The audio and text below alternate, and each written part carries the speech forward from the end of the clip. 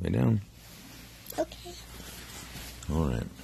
Once upon a time, there was a beautiful Princess Amira, and she was looking out over all of the kingdom from her castle tower.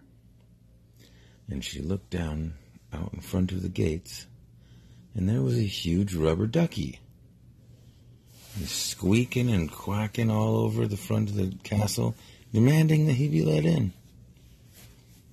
And Amira says, "What in the world is going on here? A huge rubber ducky at the front gate?" So she goes down and calls from the top of the entryway. She yells down, "Mr. Rubber Ducky, what can we do for you?" And he yells back up, "I'm looking for my sons. Are they in there?" And she says, "No, sir, I'm sorry. We haven't seen any little rubber duckies." And he says, "All right, then." And he hops away. And the mirror says, "What's going on? Where did these rubber duckies come from? Did they just move into town?" So she goes down and gets on her beautiful purple horse, Elsa, saddles her up, and goes for a ride.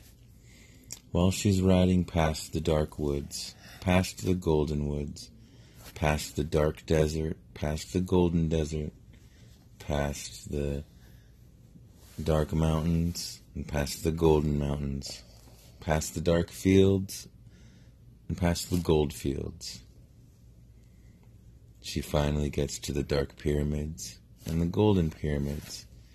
And as she's coming back around, she sees way out there by the golden pyramids some little rubber duckies. And she says, "Oh, that must be the boys that he was talking about." So she rides out there and gets to them and asks them what they were doing. They said they just wanted to go and play. Well, she told them that they need to let their father know if they're going to go too far away. Because what happens if he needs them and he doesn't know where they are? That could be a big problem, huh? So, after she told them that, she rode back to the castle, where the big duck was still slowly making his way back out of the driveway. Not driveway. Whatever. So, she told him that his sons were just down at the Golden Pyramids. And he said, "Thank you very much, Princess. That was very nice of you to go out of your way like that to help somebody you don't even know." And she said, "Well, that's just what we do around here. If you guys ever need anything, you know where we are." And she rode back to the castle. When she got to the castle, she told the king about the whole thing, how all of it went down.